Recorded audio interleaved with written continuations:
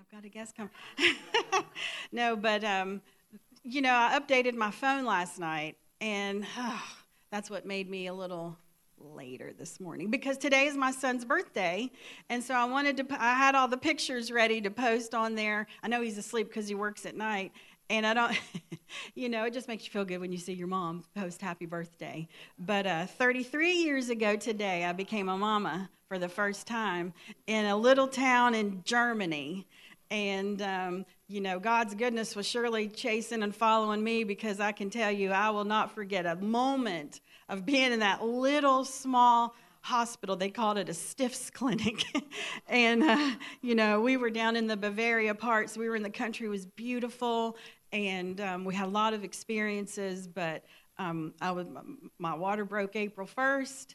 Thought it was April Fool's, and they didn't have him until today, probably about 3:30. So that's all I'm going to say about that. And it was in a small hospital with no modern technology. That's all I'm going to say about that. Maybe I might say more, but anyway. So it was good. I want to wish him a happy birthday, and he's living his best life in Florida. Mama's jealous. And he's doing really good, and he is an IT technology computer analyst. He's doing well. I'm so proud of him. And so he's had a lot of adventures, and he's still on adventures. So I want to say happy birthday, Brandon. I know you're not watching, you're sleeping. But anyway, so God's goodness is running and chasing. He's good, he's good, he's good. I mean, 33 years ago, he was good to me. He kept us alive in that hospital, and with infection, all that stuff. It was great. And so last week I spoke about the word world, and how certain terms and things like that, and how now the translations are now coming out with the correct words of that. And, it can direct our course whenever, in the hair business, when we go to a class, you can hear something forever and think you know it. But some person might say one thing, and a light bulb will go off, and it's an aha moment. And that's what we call those, is an aha moment. So hopefully when you come to Grace Life, you get these aha moments, because there's a lot of courses we've been down through our journey as Christians. And, you do become like the denomination or the God you follow. And we want to present the true picture of Jesus. He's the one who presented Jesus, or the Father, in true and grace and truth.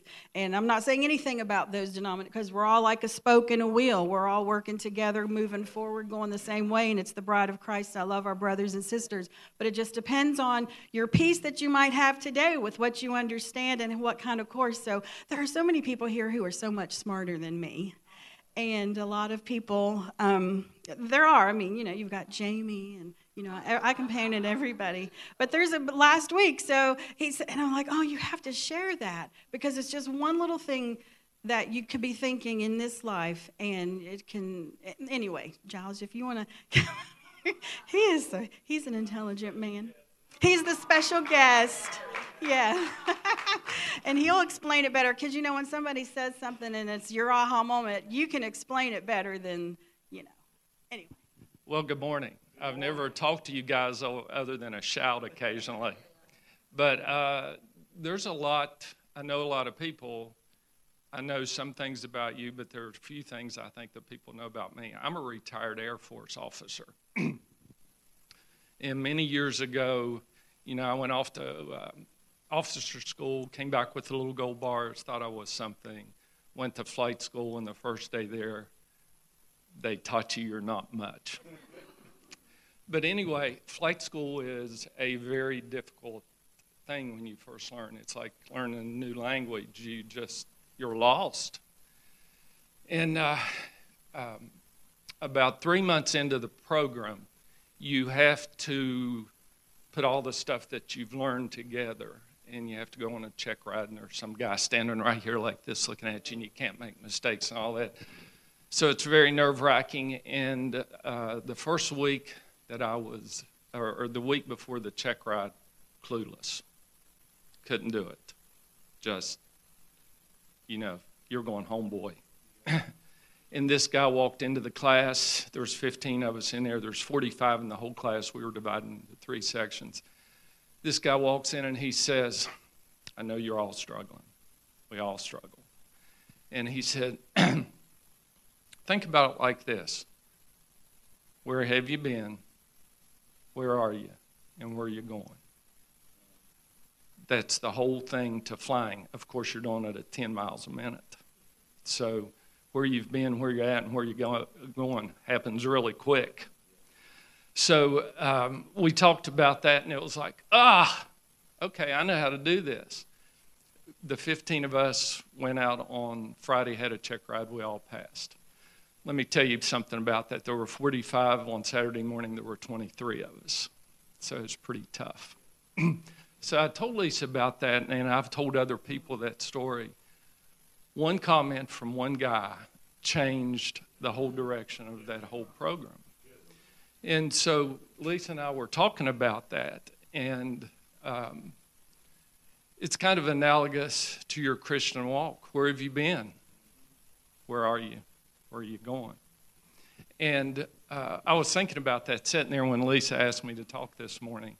But when you talk about where have you been, in flying, they say the two most useless things in the world, runway behind you and sky over top of you.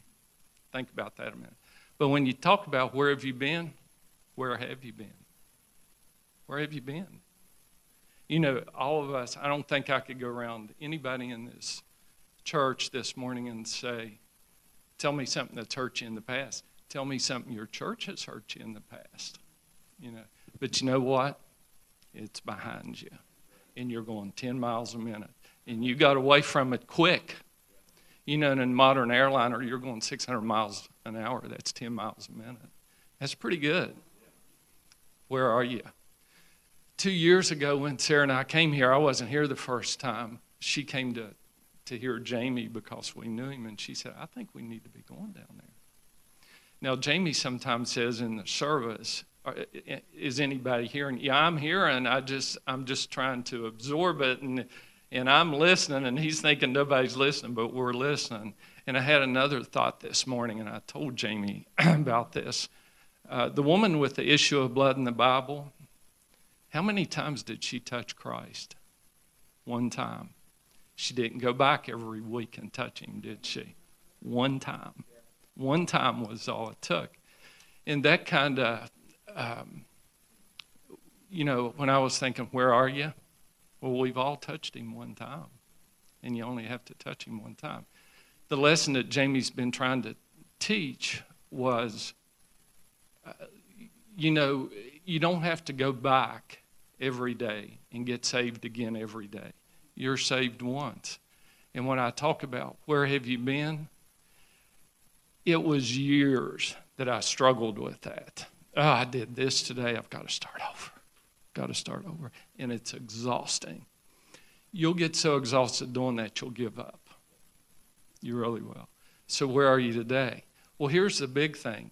What's behind you? What's 10 miles a minute behind you? Doesn't matter. There's nothing you can do about it. It's gone. Forget it. Where are you right now? You know, where are you right now? Are you going to touch him once and think that's enough? Or are you going to have to, I've got to go back tomorrow. Well, you can't go back. You're going 10 miles a minute. But where are you going? How do you figure out where you're going? I'll talk about that another time.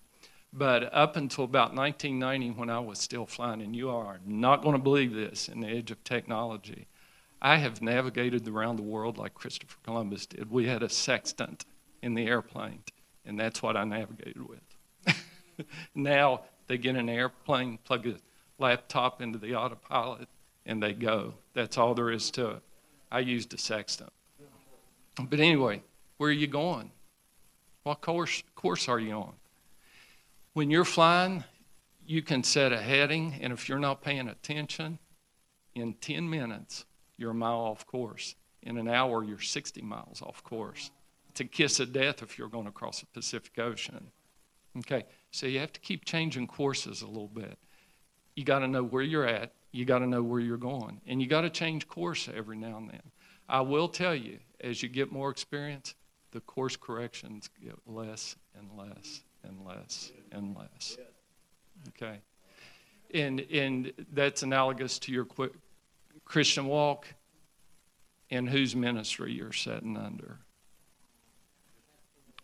Because a good pastor, when you mess up, you need to turn left here, you need to turn right here. There's no slowing down. You're going 10 miles a minute. Don't ever forget that. But you know there's a runway somewhere out there that you're going to land on. So never forget this. Forget where you were. It doesn't matter. 5 minutes ago does not matter. Where you're at right now kind of matters because you're learning as you go. Sarah and I have learned an amazing amount under Jamie's ministry, and it took a while. You don't just buy in the first day you're here. It took me a while. But when you learn little things about, the woman with the issue of blood, it took me a while. Everybody thinks that story's about faith. I'm not so sure. She touched him one time. One time. That amazes me. Had to make a little course correction there. So now your course corrections are going to be great as you walk closer for us under Jamie's ministry. Those course corrections, I'm not exhausted anymore. I'm not worrying about it anymore. I just make little corrections. We'll get to the runway. Thank you. I told you.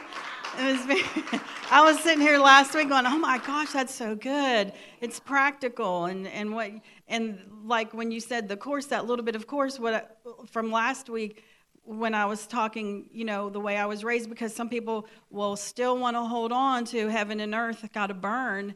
And because the world is coming to an end, they read those scriptures. And, sometimes it's cosmos in Greek. And sometimes it's aeon, which is a space of time. And so what course I was on was fear, thinking, oh my gosh, we're about to end anytime and things going on. So that was that course, but that little correction that I saw, and it's like, oh, and now God is good. Because, great. I was struggling how good God is. He's grace, but yet he's sitting back in about 10 minutes he's boiling mad at any minute. He's going to come and fry everybody. So good, that didn't marry. It didn't jive together.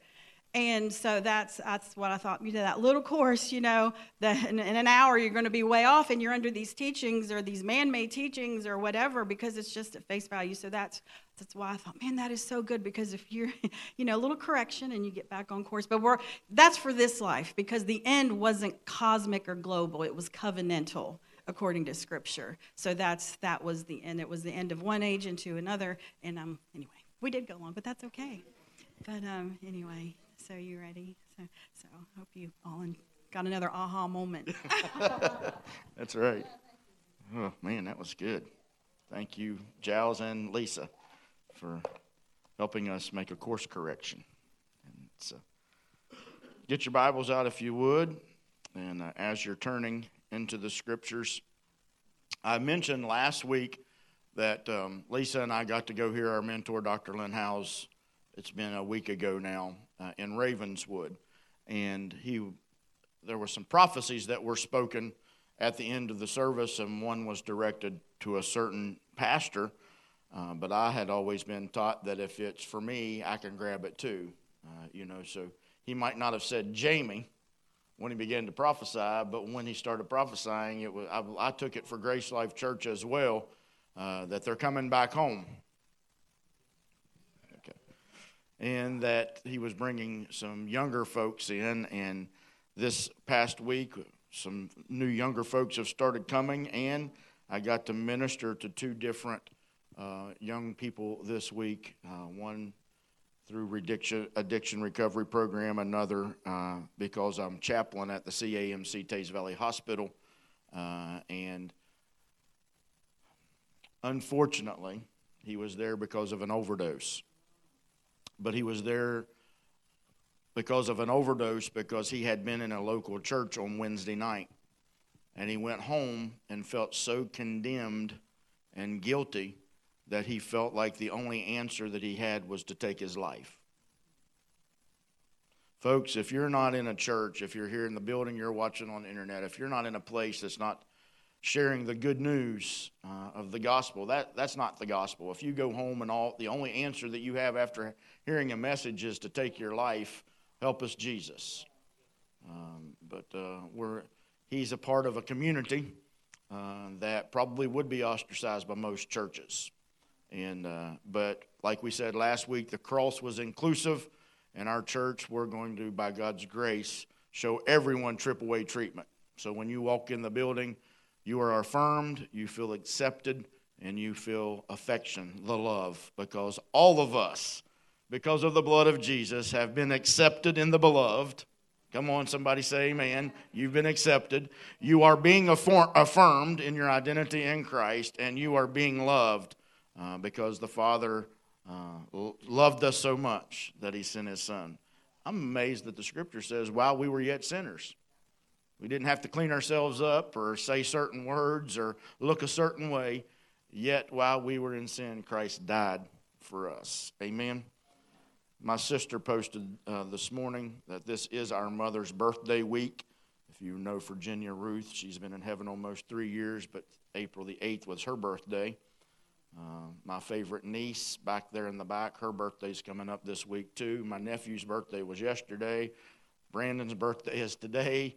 My brother's birthday is the 12th. April is a good month for the Wrights. All right, amen. And then my favorite daughter is back there this morning too, Natalie. So, I'm sorry, Mary, we love you too. She's our favorite. They're all our favorites. Matthew, so peak. Matthew, he's a favorite to everybody. But I'm going to tell a story about Natalie this morning, and I didn't know she was going to be here. And she's like, oh, Lord. It's okay. We're going to take her time. Natalie did not have a name for the first couple of days of her existence. We thought she was going to be a boy, and so we didn't have a girl's name picked out. We were waiting on a name. Do you know names are important? Especially when you're establishing a relationship, it's important to have a name. If all you have is a description of someone and not a name, it's hard to start a relationship with them. So Moses wanted to know God's name. In the story that we're going to see this morning, we're in Exodus. If you want to turn to Exodus, the 3rd chapter. Moses wanted to know God's name when he had this encounter with God. He encounters a burning bush. If you're walking through the wilderness and all of a sudden you see a bush on fire and the bush isn't burning up. I mean, this past week, I don't remember how many acres caught fire near Tays Meadow out on Popular, but there were 26 fire stations involved in trying to fight this fire, and everything that it was catching on fire was being consumed. It wasn't like the tree was on fire, but it wasn't disintegrating. A 6,000 square foot home is nothing but a frame now because the fire consumed it. But this bush caught Moses' attention, and when he goes near the bush, we're going to read the story here in just a second, and God gives him an assignment, but he wants to know who it is that is sending him on this assignment. In Exodus, the 3rd chapter, we're going to read verses 1 through 6. But this story here, the burning bush itself, is what is called in the study of theology a theophany or a Christophany, which is a pre-incarnate visible manifestation of God or Christ himself. And these are pre-incarnate because Christ had not become flesh yet. You know, John 1 tells us that in the beginning was the Word, and the Word was with God, and the Word was God. That establishes that Jesus, in verse 2, he says, and the Word was with God. That Word was in the beginning. Then we know that the Word became flesh and dwelt among us. Speaking of Jesus, so any appearance of Christ, such as the book of Exodus and throughout the Old Testament, are pre-incarnate appearances of Christ. And those are called theophanies. So let's look at Exodus, the 3rd chapter. I'll start with verse 1. Now Moses was tending the flock of Jethro, his father-in-law, the priest of Midian, and he led the flock to the back of the desert and came to Horeb, the mountain of God. And the angel of the Lord appeared to him in a flame of fire from the midst of the bush. In my Bible, the angel of the Lord is capitalized. The angel of the Lord throughout the Old Testament, most of those references refer again to Jesus. It wasn't an angel, it was the Lord himself, Jesus. So he looked, and behold, the bush was burning with fire, but the bush was not consumed. Then Moses said, I will now turn aside and see this great sign, why the bush does not burn. Has God ever used anything in your life to get your attention? God was using the burning bush to get his attention. So then the Lord saw that he turned aside to look. God called to him from the midst of the bush and said, Moses, Moses. And he said, Here am I. Isn't it amazing that God knew his name even though Moses did not yet know his name? I believe that God knows you by name. Even if someone may not have really heard of God, understood who God was, but he still knew their name, still knows their name. Then he said, Do not draw near this place. Take your sandals off your feet, for the place where you stand is holy ground. Moreover, he said, I am the God your father, the God of Abraham, the God of Isaac, and the God of Jacob. Moses hid his face, for he was afraid to look upon God. Father, help us to paint a real good and real beautiful picture of Jesus today. And in the revelation of Jesus, we will see the good, good Father. In Jesus' name, amen. Wow, how many learned the burning bush story in Sunday school? Have you ever heard the burning bush? I mean, that was one of the flannel graphs that I first remembered, and I just dated myself. But somebody was like, "What's a flannel graph?" You know, it looked like a chalkboard, but it had flannel on it, and then you would take the little figurines and the trees. And how many of you have never seen a flannel graph board? Wow, more than I thought. Those were popular in Sunday school in the day. And so you would take the character, you would put Moses up there, you'd put the bush up there, and they would stick to the flannel graph. That's technology before there were lights, cameras, and video projection and all that type of stuff. But I remember learning about the burning bush in Sunday school, and I remember the very first message that I ever preached was 9 years old. In children's church, I preached to the other kids, and I prepared, and the principal at my elementary school had to call my parents and tell my parents, please have Jamie stop giving his notes to the secretary. She doesn't have time to type them. But I had seen my dad take his handwritten notes and give them to the secretary at church, and she would type his notes out for him. So I took my handwritten little 9-year-old handwritten notes to the secretary at school and asked her to type them for me. But I used this verse in that first message, I am that I am, the great I am. Throughout the Bible, God appears as fire at different times.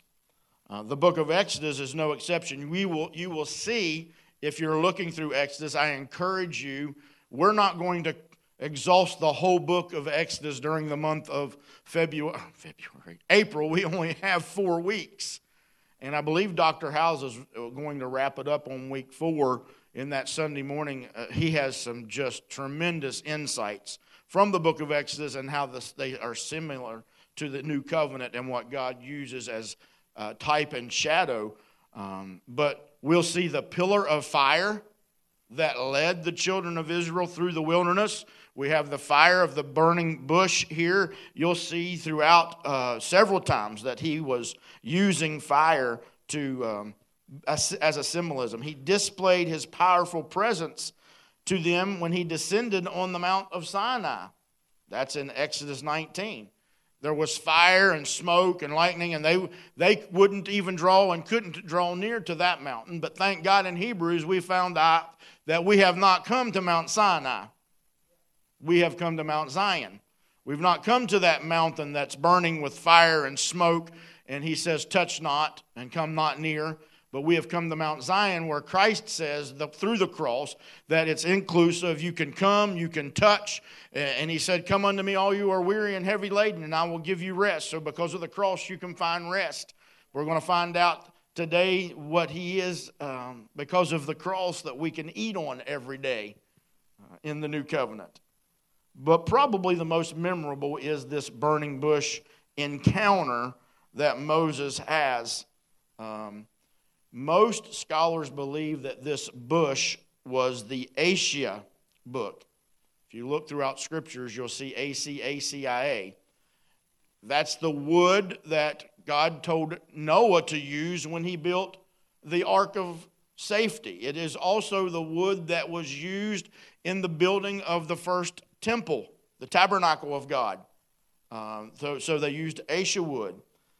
I found some interesting information, and we're going to look at the burning bush for just a second and how it is a type and shadow of Christ. This bush had thorns on it. What does that speak of? And these thorns were not part of God's original creation. Before Adam and Eve fell in the garden, they didn't have to toil and labor. The bushes just grew up, and there was no thorns on any bushes. But because of sin, there was thorns on the bushes, and this bush particularly had thorns in it, and it's a type and shadow of Christ, because what did he do? He took the sin of the world upon himself, even the thorns that cursed the earth, and he reversed that at the cross. I believe that everything was redeemed at the cross. Not just you and me and our sins, but I believe he redeemed the world. The cosmic world, the earth is no longer cursed. I believe it. And if it's no longer cursed, I believe in an everlasting world. I believe that the earth is without end because he has set up his kingdom here. We've got to quit focusing so much on going to the kingdom. Just let me make this statement, and you let it sink in and think about it. If the ultimate goal of receiving Christ into your heart is to go to heaven when you die, then ask the Lord to kill you now. I mean, if that's the ultimate, let's just all die and go to heaven and where it's all. But I believe that he said, I came to give you life and that more abundant. I heard one preacher say, are you ready to die? And one little kid in the back said, no.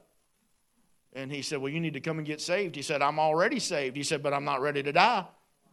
I'm 8 years old. I got a lot of life to live.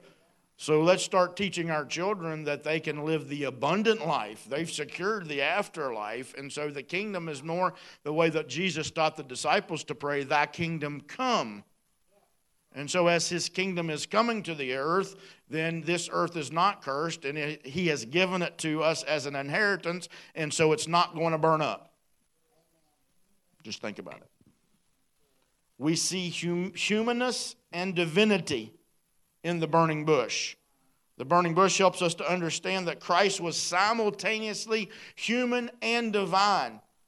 The fire did not consume the bush, just as the divinity of Jesus did not consume his humanity. He was fully God and fully man. The fullness of the Godhead dwelt in him bodily, and he did not do the things that he did as divinity. He did the things that he did as a man full of the Holy Ghost. We don't see Jesus doing anything in the Gospels till after his baptism and the Holy Ghost falls upon him. He preaches his first sermon and says, the Spirit of the Lord is upon me, and then he starts his public ministry, and we see him as a man doing signs, wonders, and miracles, though all of the Godhead dwelt in him. And the burning bush, humanity and divinity were able to coexist in the same body. The bush consumed by fire was not less of a bush because it was consumed by fire. It was both wood and fire, just as Jesus had taken on the form of man and no less God. Then to get to the point of this whole message and the beginning of our series, Jesus is the great I am. During this burning bush encounter, God appears to Moses and identifies himself as God of the Father, Abraham, Isaac, and Jacob. Now, I told you at the beginning This is a theophany. This is a pre-incarnate appearance of Christ himself. So Christ is coming. He's appearing, but he has not yet become the flesh man. Does that make sense? Because he was, he is, and he is to come. I believe that he came and showed himself to Moses. I believe that he came and showed himself as a man. I believe that he has appeared many times since he ascended, and I believe that he will come again. And he's still appearing to men and women, boys and girls of all ages. God is the Hebrew word Elohim, and it simply means God. But Moses knew many gods. Do you remember the story? If you read Exodus 1, you will find out that during his birth, they were killing all of the babies 2 years of age and under. Does that sound familiar? At the time of Christ becoming a man, they were killing all of the babies 2 years and under. Moses was a deliverer. Jesus came to deliver us. There are a lot of similarities here.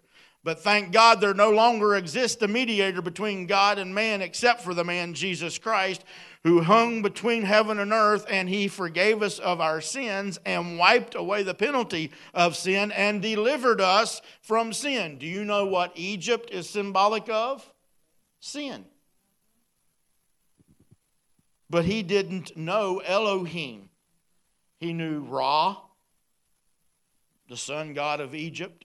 See, he was put in a basket. Moses was a basket case, like a lot of us are. And Pharaoh's daughter pulled him out of the Nile River. And amazingly, miraculously, in the plan of God, his biological mother becomes a servant in the house of Pharaoh's daughter so that she nurses and raises her own son. But he doesn't know who God is. You know, a lot of people believe in a God form. There are a lot of people that believe in a lot of different gods. But where people begin to separate in theology is when you tell them that Jesus is God. People will say, I hear athletes and actors and musicians stand up, and I want to thank God. But there is a difference when someone stands up and says, I want to thank my Lord and Savior, Jesus Christ. Jesus is God. Moses asked God in Exodus 3:13, what should I tell the Israelites that your name is? Who shall I say sent me? And he says, I am who I am. He is eternal. He is self-sufficient. He is the source of everything. Colossians tells us that without him nothing was made, and without him nothing is held together. He made it all and he holds it all together. He is the source of everything. God wanted to remind Moses that he was a personal God. I am who I am. Where do we see this in the New Testament? Flip with me over to John the 8th chapter. John 8:58. Jesus says, truly, truly, I say to you, before Abraham was, I am. So he tells Moses that I'm the God of your father, God of Abraham, God of Isaac, and God of Jacob. And then Jesus shows up on the scene and he says, now in his man suit, yet fully God, and he says that before Abraham ever existed, I am. It's the same name that he gave to Moses to tell the people that I am sent you. Jesus right here in this scripture tells everyone I always have been. I existed before time and space. I'm outside of time and space, yet I'm inside time and space. He's man and he's God. And he existed before Abraham. He existed before the foundations of the world. That's the only way he could have been the Lamb of God slain before the world was founded and framed and formed. The Jews recognized this reference to God and were ready to stone Jesus for making such a statement.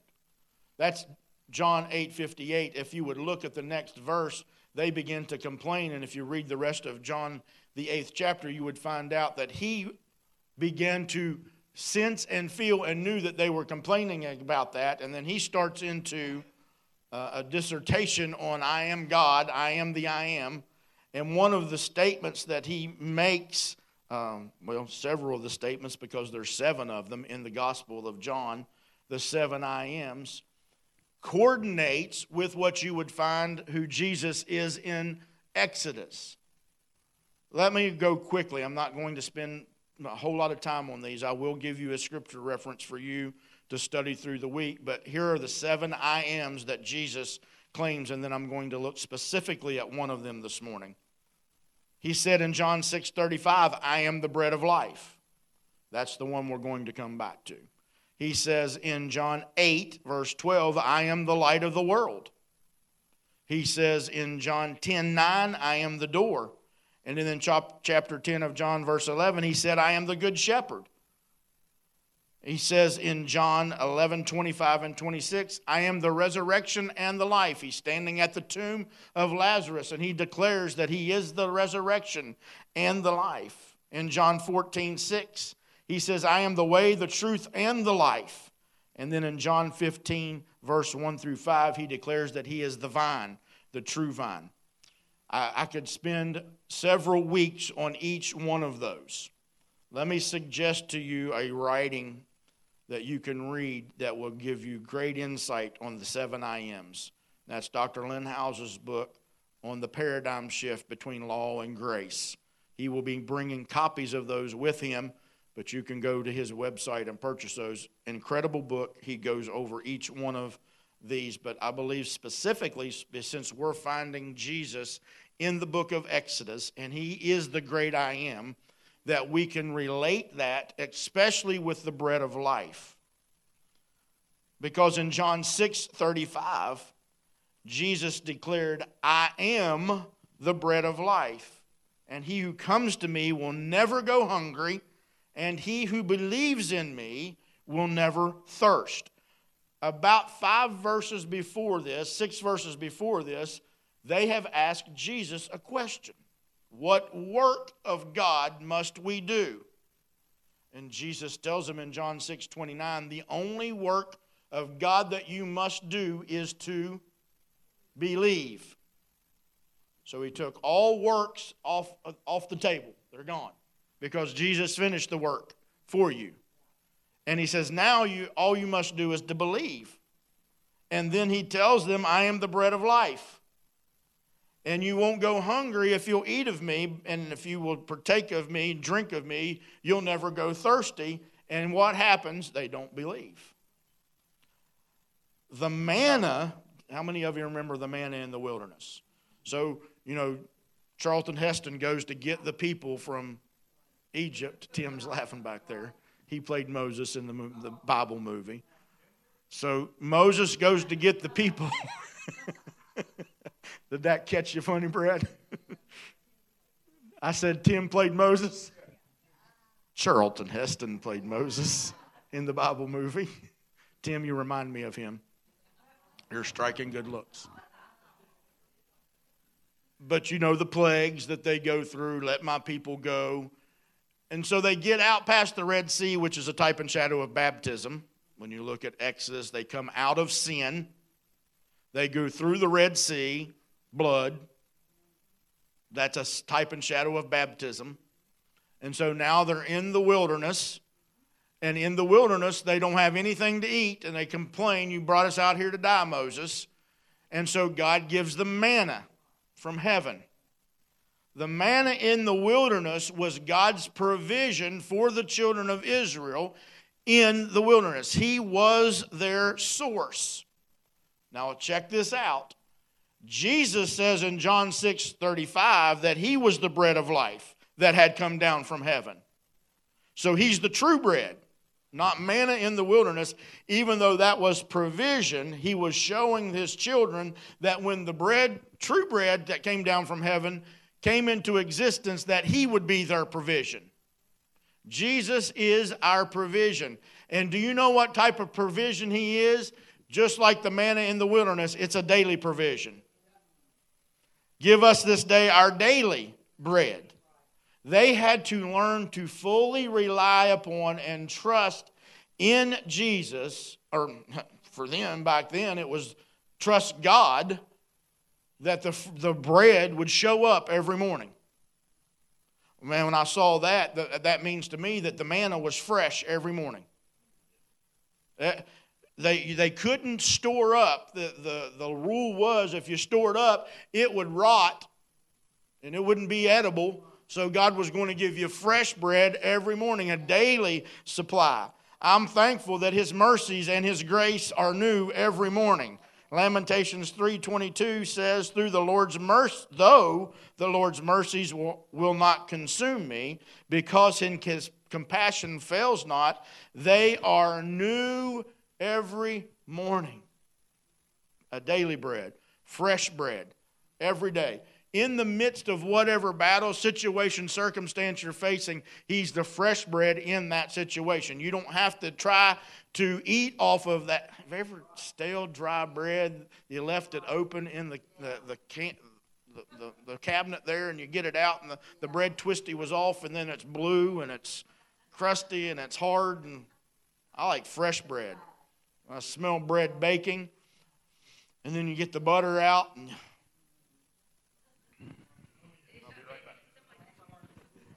fresh bread. That's the way Jesus is. He's fresh bread. The manna that was their provision and was fresh every morning was a gift. They didn't have to do anything. They didn't the sweat of their brow to raise wheat. They just walked out of their tent, and the fresh manna from heaven, a gift from God, was laying on the ground, and they just collected it and ate it for the day. For God so loved the world that He gave His only begotten. He gave us fresh bread. You don't have to work for it. You don't have to earn it. There's nothing you can do to deserve it. It was a free gift to us. The bread of heaven, the bread that came down. Jesus said in one place, I am the true bread that came down out of heaven. The manna was their main source of sustenance. They didn't have anything else to strengthen them or to nourish them. Can I tell you that Jesus alone is enough? You don't have to add anything else to theology. Jesus is perfect theology. He is your sustenance. He is your strength. He is your nourishment. John 6:51, Jesus said, I am the living bread which came down from heaven. If anyone eats of this bread, he will live forever. That sounds like sustenance. That sounds like sustainment. If you eat of Jesus, the true bread, you will live forever. He says then that the bread that I give you is my flesh, which I shed for the life of the world. Verse 54, whoever eats my flesh and drinks my blood abides in me, and I in him. Can I just mention something? And if you want to go check out about a 45-minute teaching I did last year on Judas Iscariot. Judas was in the room. He ate his flesh and he drank his blood. Just think about it. He who eats my flesh and drinks my blood abides in me, and I in him. He says in another place, whoever doesn't eat my body and doesn't drink my blood has no part of me. The bread of life, Frank, if you'll come. I have a question. You know I like to give you questions. My question for you this morning, have you tasted it? Psalm 34:8 says, oh, taste and see that the Lord is good. Lisa and I like to go to the Bridge. It's a local farm-to-table restaurant here in Hurricane. Used to be right before you came onto Main Street down over the little bridge there. That's why it was called the Bridge. Well, they just started exploding. Their business was good. It's natural foods from farm to table. And, man, we just love it. Matthew likes the breakfast over there. We take our guests there, but we love the bridge. Well, they closed in December to move to a new location to expand their business. And they were hopefully going to be open in January, and then it was February, and then permits and health department things. So they opened Thursday night. They opened back up. We didn't know that they were going to be open Thursday night, but when I saw it on Facebook, so let's see if they're open Friday. We drove by there, the lights on, it's like Krispy Kreme. It said open. It was hot. Let's go get some. And we pulled in there, and we saw a couple that we knew and said hello to them. And we talked to them for a few minutes, ordered our food, and it was good. We really enjoyed it. But we posted it on Facebook. Some people were starting to comment, hey, where's that at? Things like that. It's like, have you tasted it? Once you've tasted it, you'll go back. Oh, taste and see that the Lord is good. The bread of life that Jesus embodies will never perish. It will never spoil. It will never run out. Man does not live by bread alone, but by every word that proceeds out of the mouth of God. And Jesus said, I did not come to do my own work or say my own words. I only say what the Father tells me to say. So the words that proceeded out of the mouth of Christ were the words of the Father. Those are words to live by. I believe that we have a daily supply, we have a fresh supply, and that I'll say it this way in a couple of weeks because he's also over the Passover lamb. We need to eat more lamb. But man, it's good to eat fresh bread.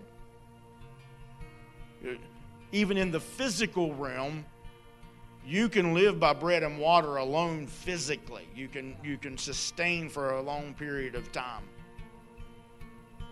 But when you've tasted of the Lord, the bread of life, he says you have eternal life. It will sustain you. It will give you strength. Now pay attention for just a second and listen. And please, on the internet, listen and turn your volume up because a lot of people misquote me when they hear me say this. This is the Bible. Okay? But it's not the Word of God. This isn't quick and sharp and it doesn't cut. It's not alive.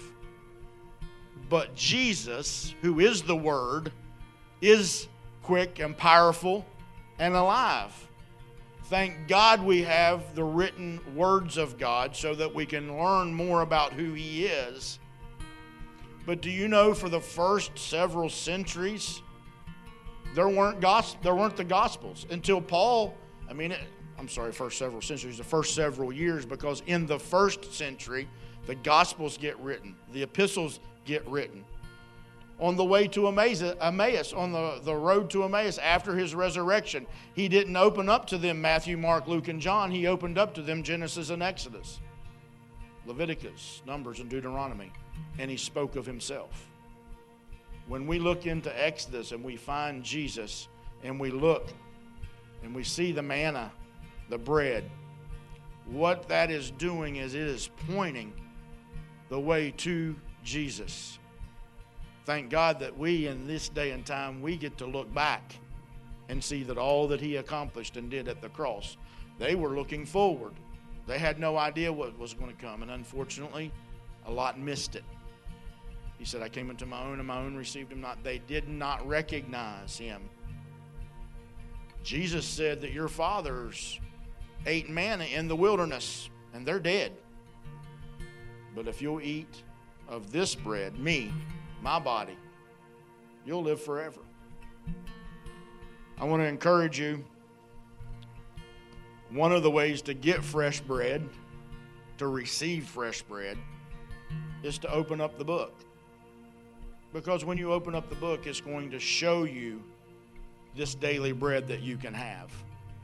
And then I believe the Holy Spirit begins to reveal things to you, and it sustains you, it strengthens you, it encourages you, it lifts you. So please don't go out of here saying that I don't believe that this is the Word of God. I believe that Jesus is the Word of God, and this book, when the written words on these pages tell us about Him. But there are millions of people still yet today that don't have a copy of this. So are they able to be saved? Absolutely. Because Jesus is the bread of heaven, and our daily bread comes from Him. Matthew's even posting on our app every day the scripture readings for the week to help you read through the scriptures and find Jesus, your daily bread, as you're digging through the scriptures. Just one of the many ways in the book of Exodus that you can see Jesus. Again, we could spend days and days and days and not exhaust Him. He's the cloud by day. He's the pillar of fire by night. He's the rock. He's the burning bush. He's the great I am. He's the Passover lamb. He's the living water. It's full in Exodus. Read it this month and be encouraged. And then when you come to service, you'll know a little bit more about what is going on in the book of Exodus. Let's stand together.